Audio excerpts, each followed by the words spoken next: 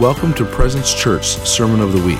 For more information about this podcast and other resources, visit presenceoc.org.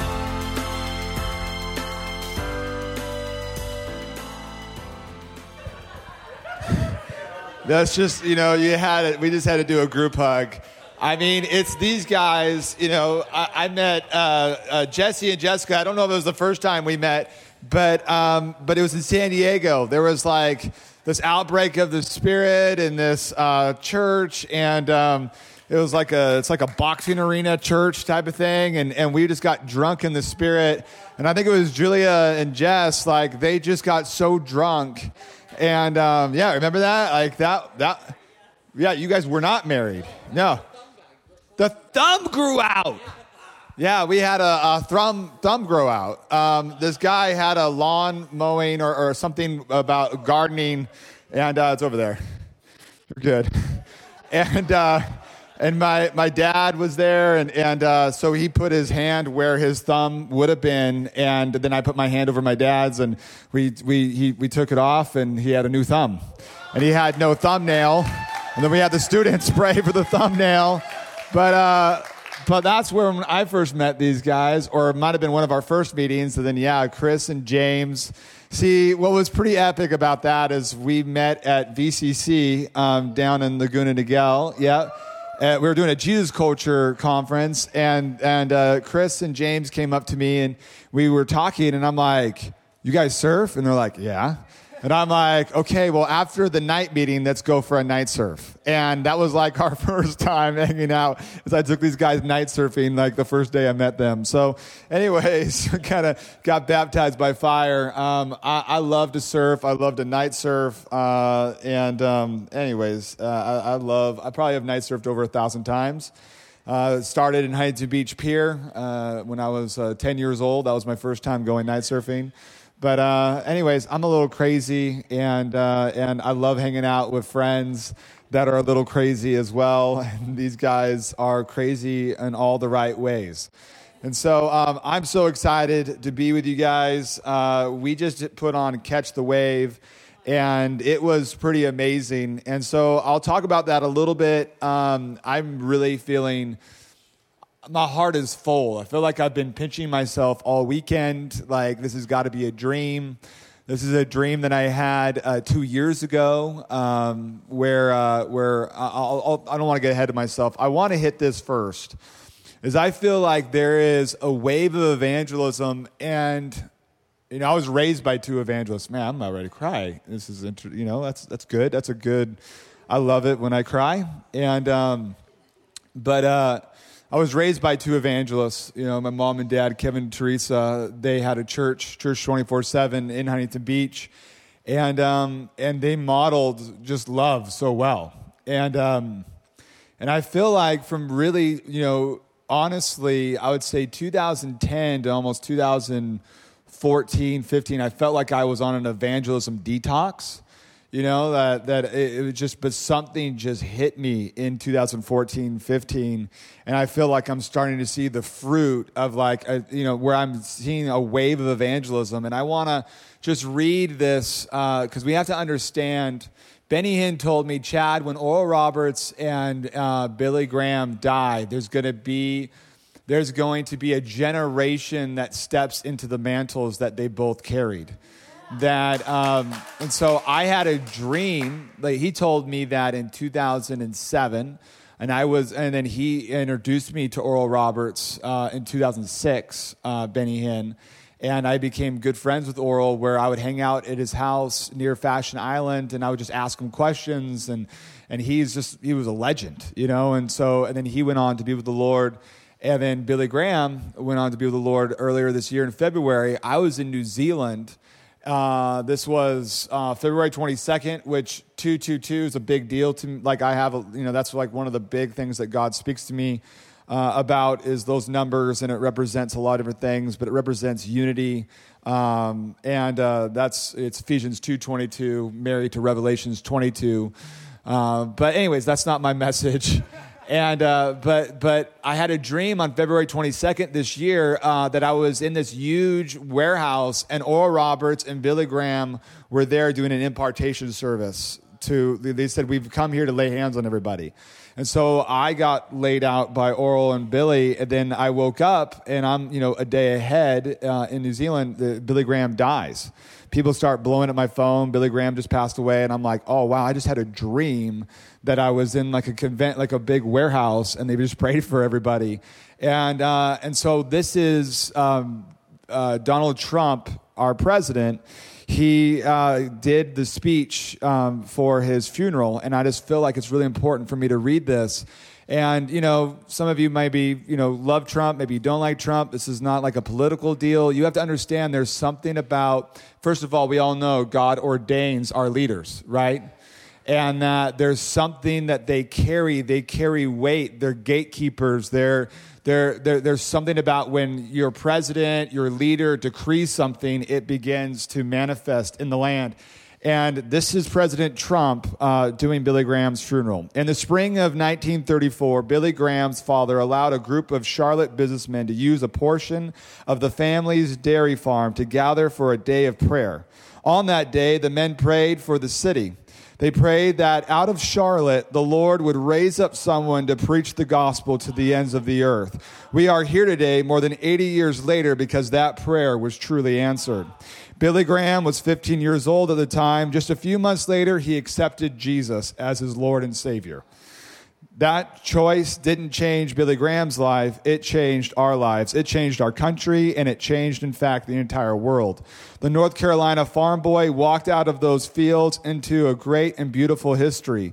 Starting at a small Bible school in Florida, he soon led a nationwide revival from a large tent in Los Angeles to 100,000 people in a single day at Yankee Stadium, to more than 2 million people at Madison Square Garden over 16 weeks in 1957.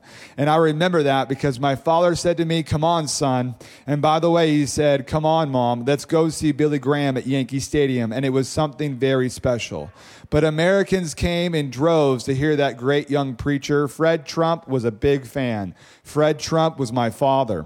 In London, Tokyo, Seoul, Moscow, New Delhi, Saigon, Johannesburg, and scores of other places all over the world, Reverend Graham shared the power of God's word with more than 200 million people in person, and countless others through television and radio, where people love to watch and listen.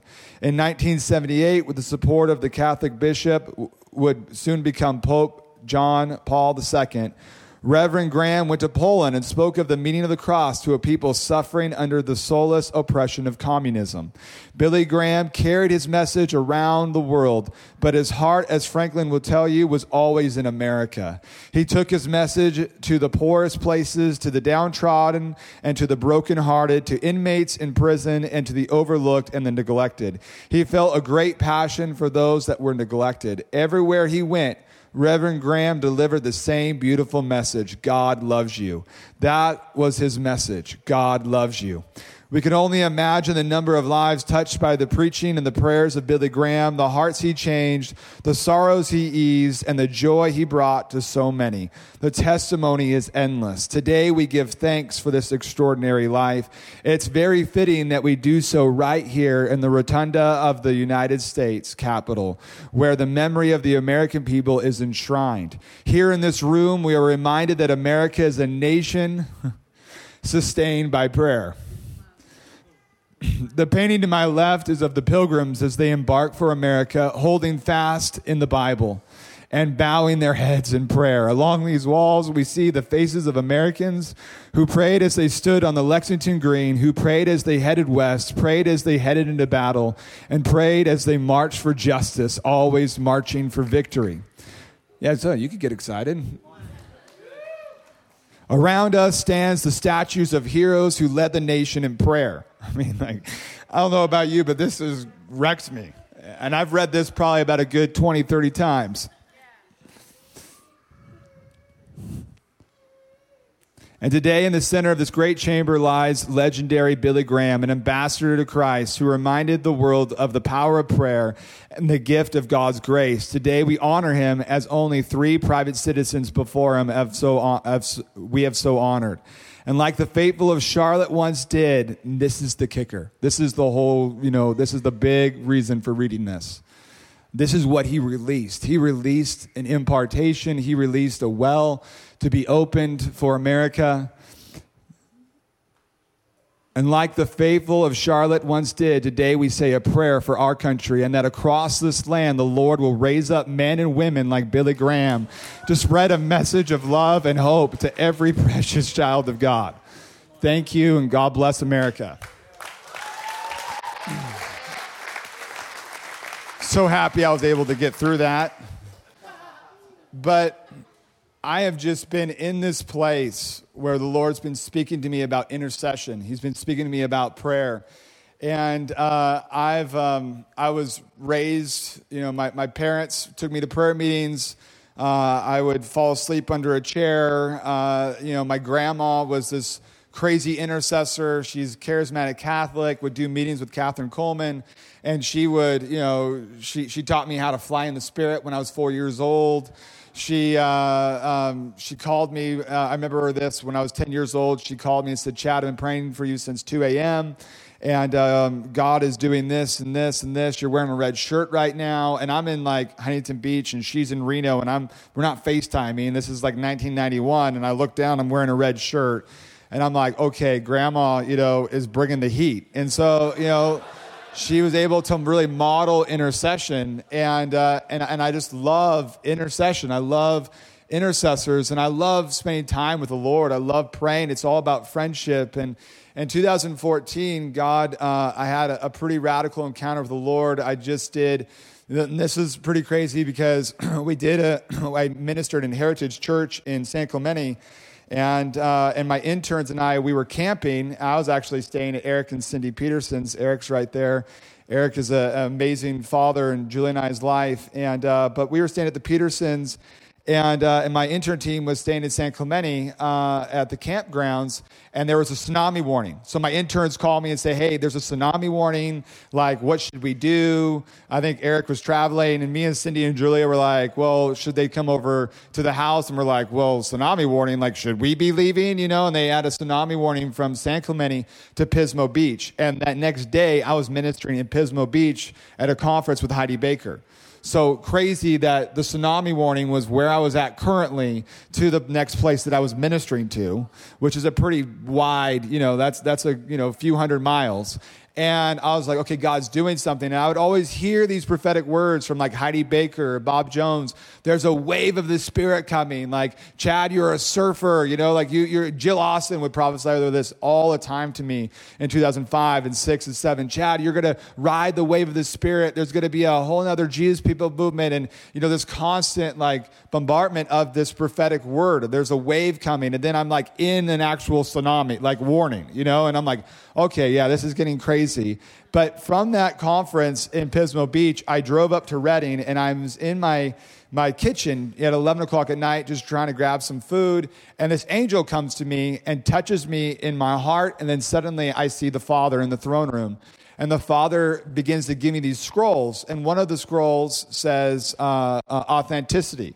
Another scroll says vulnerability. Another scroll says presence. But then, like, under presence, it's present.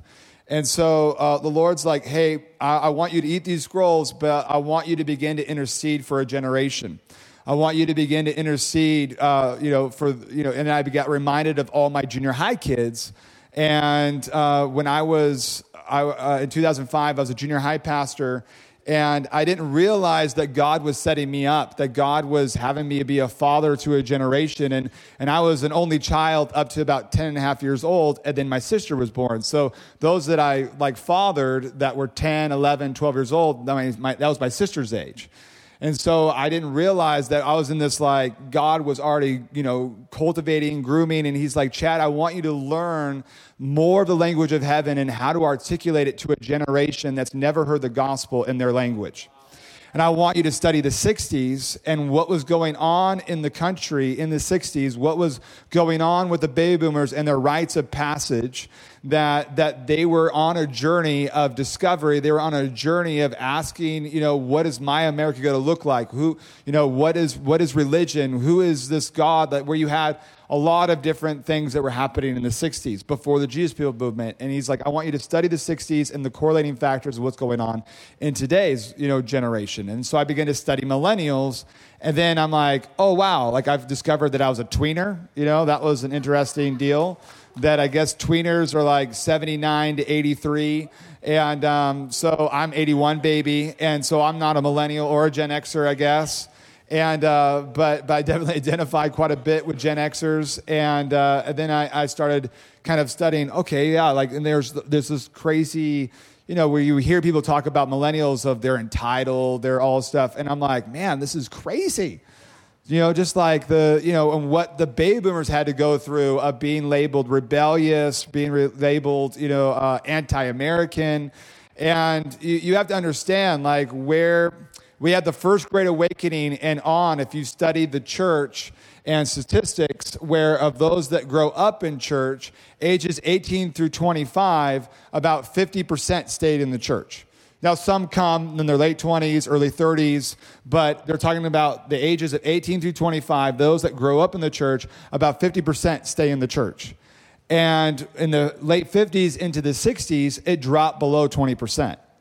So there began this, a generational kind of gap in the church, and it's pretty intriguing if you study the Jesus People movement and the points of conflict. That hey, you can't come to church unless you're wearing like a suit, or you're wearing shoes, or you have no facial hair, or you can't have long hair. There was a couple things like that, and drums. Drums were a huge, hot topic in the church because drums were associated with witchcraft. And so, drums were way harder sell than the electric guitar for the church, which is crazy. So you had a lot of come as we are, not come as you are. And Chuck Smith, who was a Foursquare pastor in Costa Mesa, told his family, will you go and pick up some hitchhikers?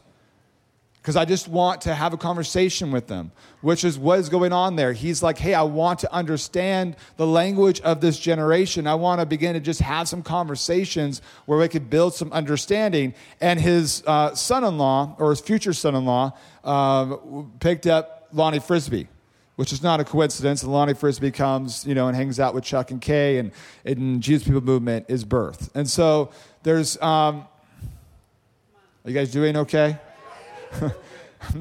Just getting a bunch of different stuff. So there's something about vulnerability. There's something about authenticity. There's something about where I've just been praying, a generation has kind of been labeled, bombarded, and I'm like, man, this generation, millennials, they're amazing.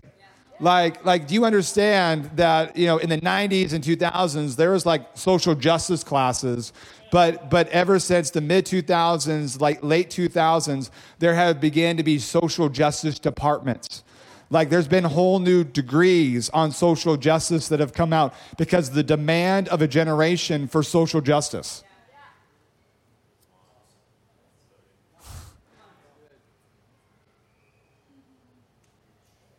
I think one of the big things, too, that is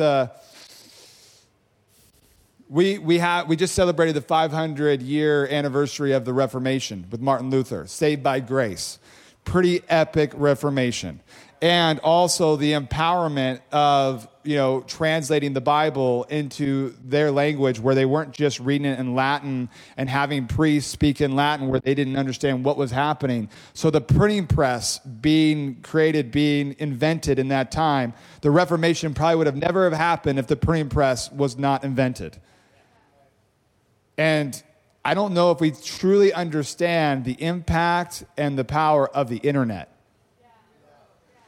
And I remember in 2004, I was praying in New England where Jonathan Edwards had the famous message, "Sinners in the hands of an angry God." Jonathan Edwards is preaching. He has this open vision. He sees the floor open up, and people start falling into the pit, into hell. And he preaches this famous message: sinners in the hands of an angry God. I got ahead of myself. So I was praying where they tore down the building. It's the grass, field. And I'm praying, God, let there be another awakening in America. And I hear the Lord say, Chad, there's another awakening getting ready to happen. And the message will be saints in the hands of a happy God. And I feel like in the mid-2000s, we began in a reformation of God is good. That we have a Father who is good. We have a Father who loves and is good.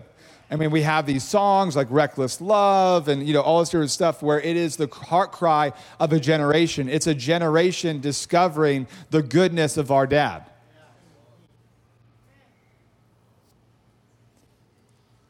So going back to studying the 60s, and, obviously you had the civil rights movement. You had, the anti-war deal. You had, but you had music where you had Bob Dylan. You had these voices of a generation. And, I remember watching a news clip of Woodstock where this anchorman gets on the news and he says, hey, do you know, why don't you go and look in your teenager's room? If they're not there, they're probably at this festival burning the American flag. It's an anti-American, festival. They're probably naked, doing drugs, all this sort of stuff, causing a lot of fear and a lot of different stuff. But what was amazing about Woodstock was it was an aha moment for a generation. And that moment was Jimi Hendrix playing the Star Spangled Banner with his electric guitar. Of that's what our America is going to look like. And we have to understand, it was 2014 for me where God's like, hey, I want you to begin to learn the language of heaven, but how to articulate it, how to preach the same gospel that's been preached for 2,000 years. Jesus and him crucified. That I only want to know Jesus and him crucified and the power of God. But how to begin to articulate it in this, generation's language. So the Lord's like, I want you to go to Coachella. And see, being an intercessor is so much fun. To be an intercessor is to be, one with the Father, to be connected to the heart of God, and then to be connected to the heart of the people. To be actually to be connected to the land and to the people. And so it's to be a mediator. It's to stand in the gap. And so that's what intercession is all about. And so it's so important to be connected to heaven, but also to be connected to the people. So the Lord's like, I want you to go to Coachella, and I want you to take your sister. And so a lot of people wanted to go with us and make it more of a ministry trip. And I was like, nah, I feel like this is an assignment. This is one of those secret agent assignments. So me and my sister go. We're there on Friday, and it's Angus and Julia Stone.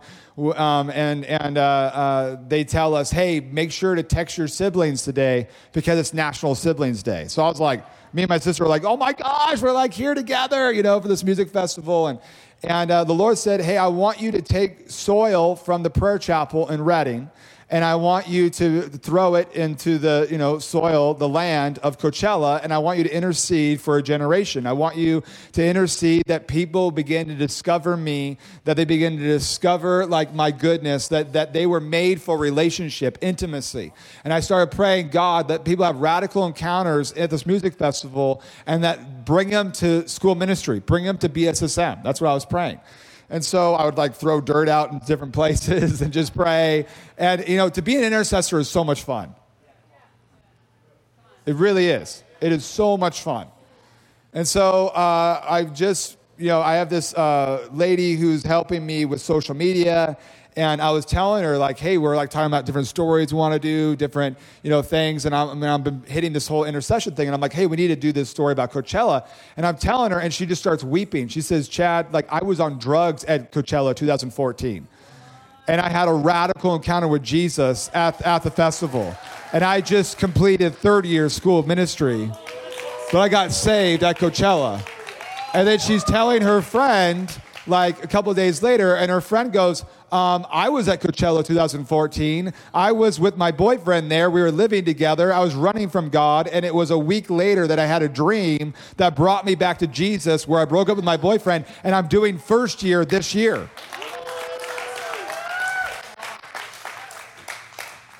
So, I love that. But there's, like I love like listening to Bob Dylan and Jimi Hendrix and these guys that were the voices of a generation. But I began to listen to the voices of this generation, and you have like the revamping of a lot of, or not the revamping, but just the rebranding, I guess, of different music that's coming up with, like, whether it's psychedelic rock, whether it's folk, whether it's EDM, which is not really much. That's just like a new sound, and it's pretty epic. EDM is awesome. That's a shout out for you, Jordan. But Jordan helped my dad come out with an EDM CD, and it was pretty awesome. With my dad, like prophesying and stirring up, and it's a good album to listen to like work out with and all stuff. But it was a lot of Jordan, and but it's true though. I mean, like that is a sound that's here to stay. It's a sound that a generation identifies with, and you have like Calvin Harris working with Rihanna, and you have Coldplay working with the Chainsmokers, and it's an amazing. But then you have all these other musical expressions. And there's something about going to these concerts and just interceding. I'm writing right now a whole spiritual questionnaire where we'll take them to the beaches and we'll take them to music festivals, and we'll begin to open up the conversation of spirituality that leads them to open up the door to Jesus. And, that you see the 60s, right? There was this whole, Eastern, philosophies coming through where you had, all the different religions of the East and all the different thoughts. And now, that's happening again, which is very interesting. There's a lot of correlating factors of what was going on in the 60s and now. But Jesus. Another band that I believe is a voice for a generation is 21 Pilots. And I know some of you probably have no idea who they are, but it's okay. They hit anxiety. They kill anxiety. They talk about being transparent, vulnerable. They're so authentic in who they are. And so they won last year at the Grammys Best New Artist. And then they called in the Grammys Best New Artist. They get up and they just take off their pants. Yeah, they just take off their pants, and they're in their underwear, and everyone's screaming, "Oh, that's so rock star! Oh my gosh!" They're they're doing some kind of stunt, and so they get up there to receive their award in their underwear, and they say, "Hey, 5 years ago, we were sitting in our living room. I invited my buddy to come and watch the Grammys, and I was with all my roommates and my buddy here. We had just formed our band, and we're in our underwear, and I look at my buddy, and I say, hey, if we ever get there, if we ever get to the Grammys, if we ever receive a reward, we need to receive it the same way that we are today. That we're not going to let this industry change us. We're not going to let them silence our voice, compromise our voice." And he looks at the camera and goes, "Hey, there's people there in the living rooms right now. You're in your underwear, and you have dreams inside of you, and you're going to step into your dreams." I'm weepy. This is amazing. And there's something about authenticity. And that one of the most authentic expressions for me praying and spending time with God is out in the water. That's where I encountered God at 5 years old, was in the water. That I would go surfing and just spend time with God. I'd go night surfing and be like, "Jesus, I love you. You're just my best friend. Oh my gosh, Lord, let there be a shooting star right over here." And then boom, shooting star. That happened a bunch of times, which we should just lead to another story. I remember playing basketball, which, authenticity. And that's the deal. You just be who you are with Jesus. He loves you for you. Proverbs 13:12. Hope deferred makes the heart sick, but desire realized is the tree of life. And that if we begin to understand and recognize the different desires that God has put in us, whether they be big or small, or what we consider, okay, yeah, that's unspiritual. Surfing, there's been so many times in church environments where I've been told surfing is you need to give that up. You need to sacrifice, put it on the altar. I remember 18 years old being at Brownsville, and there's our moments of sacrifice. There are moments anything can become God, take place of God. But what's amazing is through relationship that the things that make you come alive, whether it's horseback riding, all stuff, done in the right way, could be your greatest places of authority, your greatest places of intercession.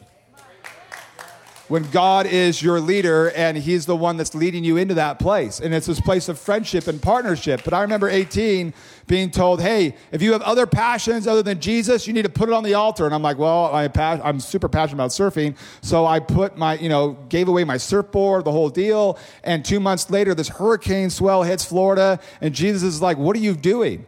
Like, this is one of the ways that I encounter you. This is one of the ways that we are friends. Like, so I had to borrow a surfboard. I surfed the hurricane swell, and I love it. I mean, I remember when I was 20, I went to be a missionary in Indonesia, and I just stayed with, it was right after 9/11. It was in 2002, and so I just stayed with a lot of Muslims and just, like throwing myself in the deep end. The Lord said, never stay in a hotel, stay with the people. So I went to about 30 islands, and there was a lot of times I knew no one. So I would go to the market and just pray for people, and then I would get to know some people, and they would have me, and it was like 99% Muslim. So I stayed with a lot of Muslims, and crazy stuff would happen. But I remember being on the plane debriefing with God, and God's like, hey, what would you have done differently? And I'm like, well, I really wish I could have surfed more. And his response is, I really wish you would have surfed more too, because I find pleasure in you when you surf.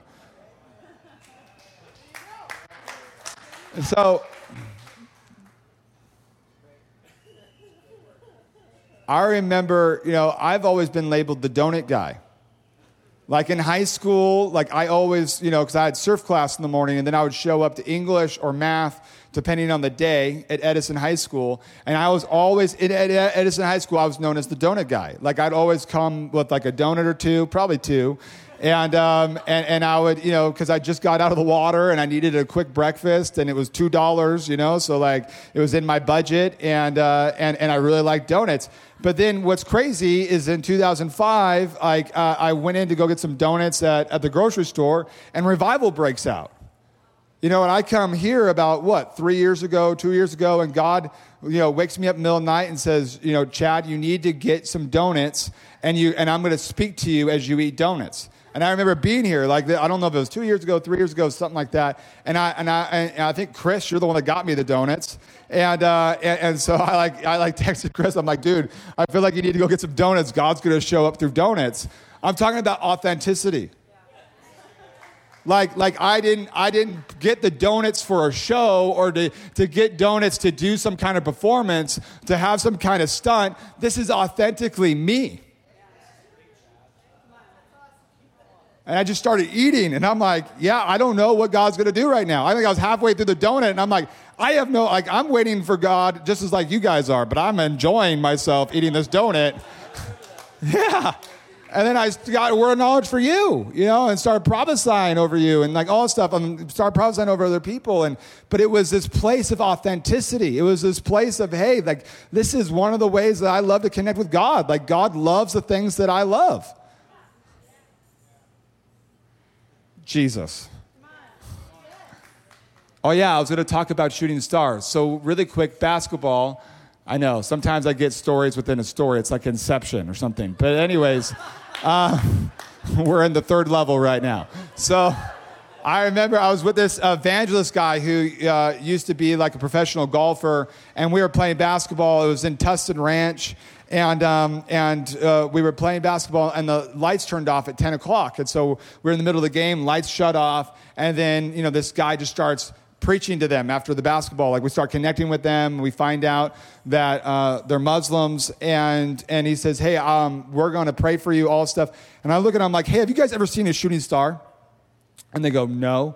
And I'm like, yeah, I know. We're like in Southern California. Sometimes we don't, you don't even see the stars sometimes with all the city lights.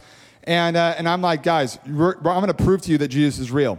And I'm friends with Jesus. And we're going to count to 3, and we're going to see a shooting star, and that's going to reveal that Jesus is real. And so 1, 2, 3, let the shooting star come, God, and then boom, shooting star. My evangelist friend doesn't skip a beat. He says, get on your knees. You just witnessed God. And they get on their knees, and he starts laying hands on them, and they get radically saved.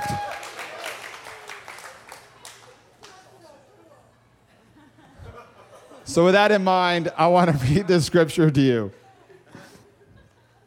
This is Matthew 9, verse 35. Then Jesus went to all the towns and villages, teaching in their synagogues, preaching the good news of the kingdom, and healing every disease and every sickness.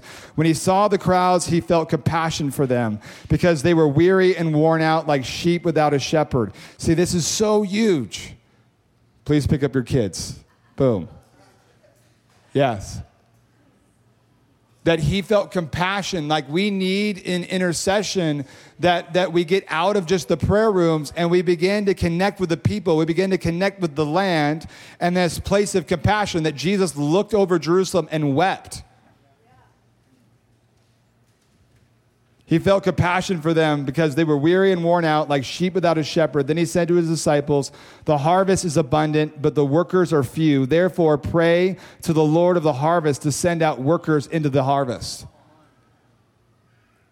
And I just feel like there is this marriage of prayer and evangelism, that there's this wave of prayer and evangelism.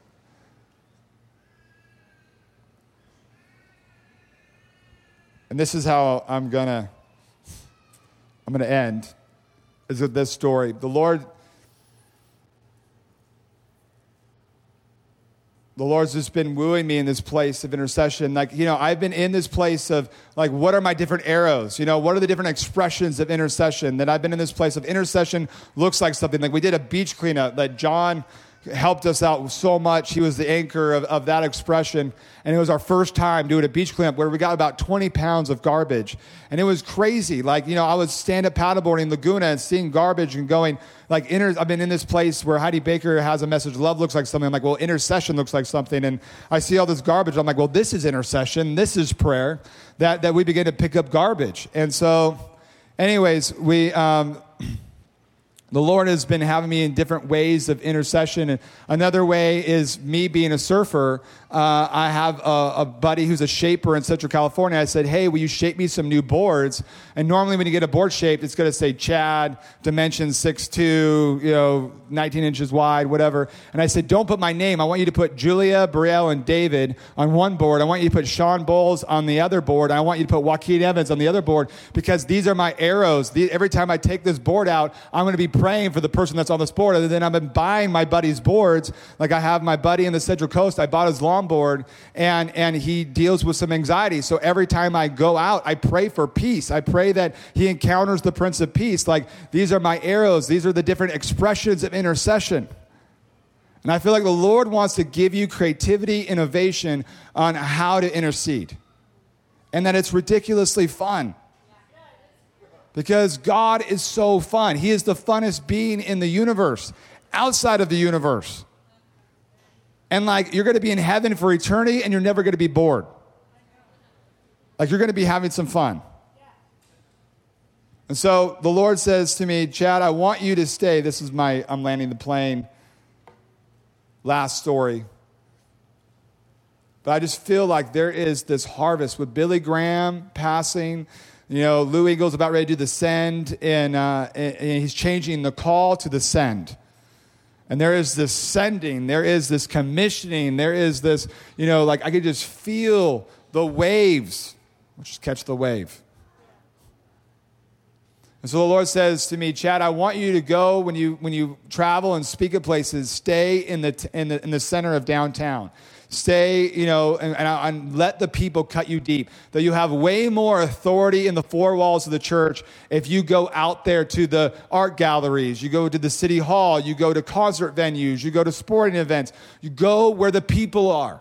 And let them cut you deep. And so that's one thing that I've been doing lately. And so I went to Denver. Jason went with me to Denver. Jason's gone with me a couple different places as well. And we went to Denver, and we got into our hotel at 9:40. I'm a big jacuzzi guy. And I'm like, I got to go into the jacuzzi. It just started snowing. And me and my other buddy, Aaron, we jumped in the jacuzzi. And I just asked these guys that are in the jacuzzi, hey, what brought you to Denver? And they're like, oh, we're at the LGBTQ Christian convention at the convention center across the street. And I'm like, perfect. Like, I'm thinking to myself, I'm in the right place at the right time. Because it's so key. We as the church need not to be labeled anymore as people of judgment, but we need to be people of conviction. But we need to create conversations where we're not scared of sin. We're not like, oh my gosh, I have to disassociate. No, we love. Like, what did Jesus? Jesus was actually accused of being a sinner because he was the friend of sinners. He was accused of being a drunkard. He was accused of being sexually promiscuous. But he loved people so well, and that there was this place. I believe there's a wooing of us as intercessors where we have empathy, where we create understanding, that we begin to ask questions and we begin to love. And so I began to just ask them, like, what's your journey been? Same-sex attraction in the church, what's it been like? And you're starting to hear, like, with their families or whether it be the church, and it's breaking your heart. And then we get kicked out of the jacuzzi, and I'm like, Jason saw me. I was like, I just knew that I was on an assignment. And then we, like, saw these guys at the bar, and we just start ministering to them. And I look at one of them, I'm like, hey, what's up with March 18th? And he goes, that's my birthday. And I said, something happened to you at 8 years old. The Father in heaven wants to heal you. Something traumatic happened on your 8-year-old birthday. And he goes, my uncle sexually abused me on my 8th birthday. And I just began to just love on him and begin to pray for him, and he's encountering the Father's love, and he's just crying. And then another guy goes, I want to know the Father that way. I want to know the love of God like that. And then, we hung out with them the next night. Like, there was this, I was like, okay, this is where Jesus would be. And it's so interesting that the Jesus People movement of the 70s, that one of the catalytic leaders dealt with same sex. So Jesus, the Lord's calling you to intercession, and it looks like something. That he's breaking that disillusionment or discouragement of you're in your prayer closet, and it's like, God, are you even hearing me? Like, no, he wants you to get out there to start seeing the fruit of your prayers. So just put your hand on your heart.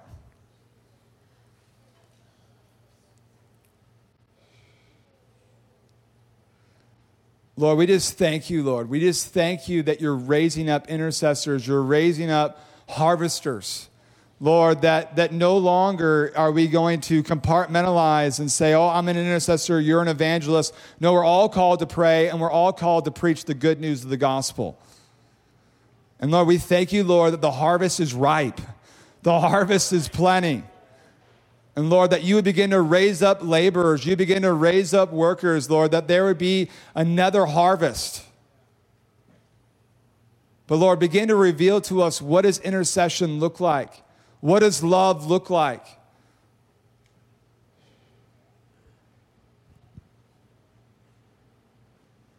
So Lord, just wreck us. I pray, Lord, for innovation. I pray, Lord, for creativity. I pray, Lord, for authenticity. And I talked about that scroll of presence and present, that I feel like the Lord is beginning to teach us on how to be present in the midst of social media, in the midst of, taking pictures all the time, selfie stick. The Lord is teaching us on how to be present in his presence. And Lord, I pray in that place of being present that you would begin to kill giants in our life, giants of fear, giants of intimidation, of anxiety. Some of you, you're dealing with anxiety, and Jesus wants to encounter you as the Prince of Peace. So Lord, I just pray that you would rock us.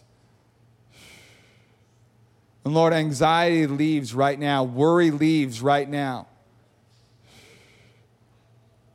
Lord, I just pray, Lord, for peace. And I pray, Lord, for a slingshot. Lord, that you would slingshot us into the world, that we would carry love. Lord, show us how to be intercessors. Show us how to connect with heaven and how to connect to the land, how to connect to the people. And Lord, let people around us cut us deep. Lord, that we would begin to understand what compassion looks like. Amen. All right, love you guys. Come on. Awesome. How about you guys stand up with me? Stand for me real quick. I'm going to you guys, man, I love his stories. If you hear with the right ears, you can hear the stories he's telling and who they're for. So if your heart came alive with some of those stories, recognize that he's prophesying over you. So I'm pretty sure I got prophesied for the past hour. So, yeah. How many of you guys are feeling like that piece of authenticity just hit home for you? Just raise your hand. Come on. How about the word kind of about intercessory prayer, and how that maybe looked different than you thought it looked? Come on, God. We need intercessors. We need prayer. Yeah. Thank you, Father. Man, I'm just going to pray, and then I'm just going to let you guys get prayer if you want to come forward in a minute. If our prayer team, come on up. If you're on our prayer team, I love you. Come on up. Should we get the intern team too? Why don't you guys, is that okay?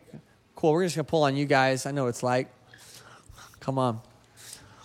All right, so we have a pretty awesome team up here. Chad's here hanging out, and so if you want to get prayer, if you want a word from the Lord, these interns, these students from Bethel they're loaded, and our prayer team is loaded. So I'm going to pray for us, Father. Father, I thank you for church. I thank you for church, a place that we get to come to and be encouraged and be filled up and overflowed. Wow. Father, I pray that today overflowed every single person here, and that it would create a whole new high water mark in their life to do life from, Lord. Not that they would be empty and have to come back next Sunday, God, but they would be going from glory to glory and strength to strength. So, Father, I thank you for the Holy Spirit deposit that was given by Chad. And I just want everyone here to know that if you receive his message and you honor it in your life, you get the impartation. It doesn't have to be laying on of hands, or if you want him to, you can. But you can actually receive and live out the wild adventures that Chad has in your own authentic way. So I encourage you, just ask the Father how to do that. Father, thank you for this incredible family and all the visitors here. God, may they never be the same. Amen. Amen. Have a great weekend, you guys. Come on up. We'll get the music up. If you want to give one last time, I'm just going to give a plug because I want to sow into his life. We have a bucket up here right on the podium. Just go ahead and bring him cash. If you want to make a check out to him, it goes in, or Presence OC. Just make sure his name is on it. All right. Bless you guys.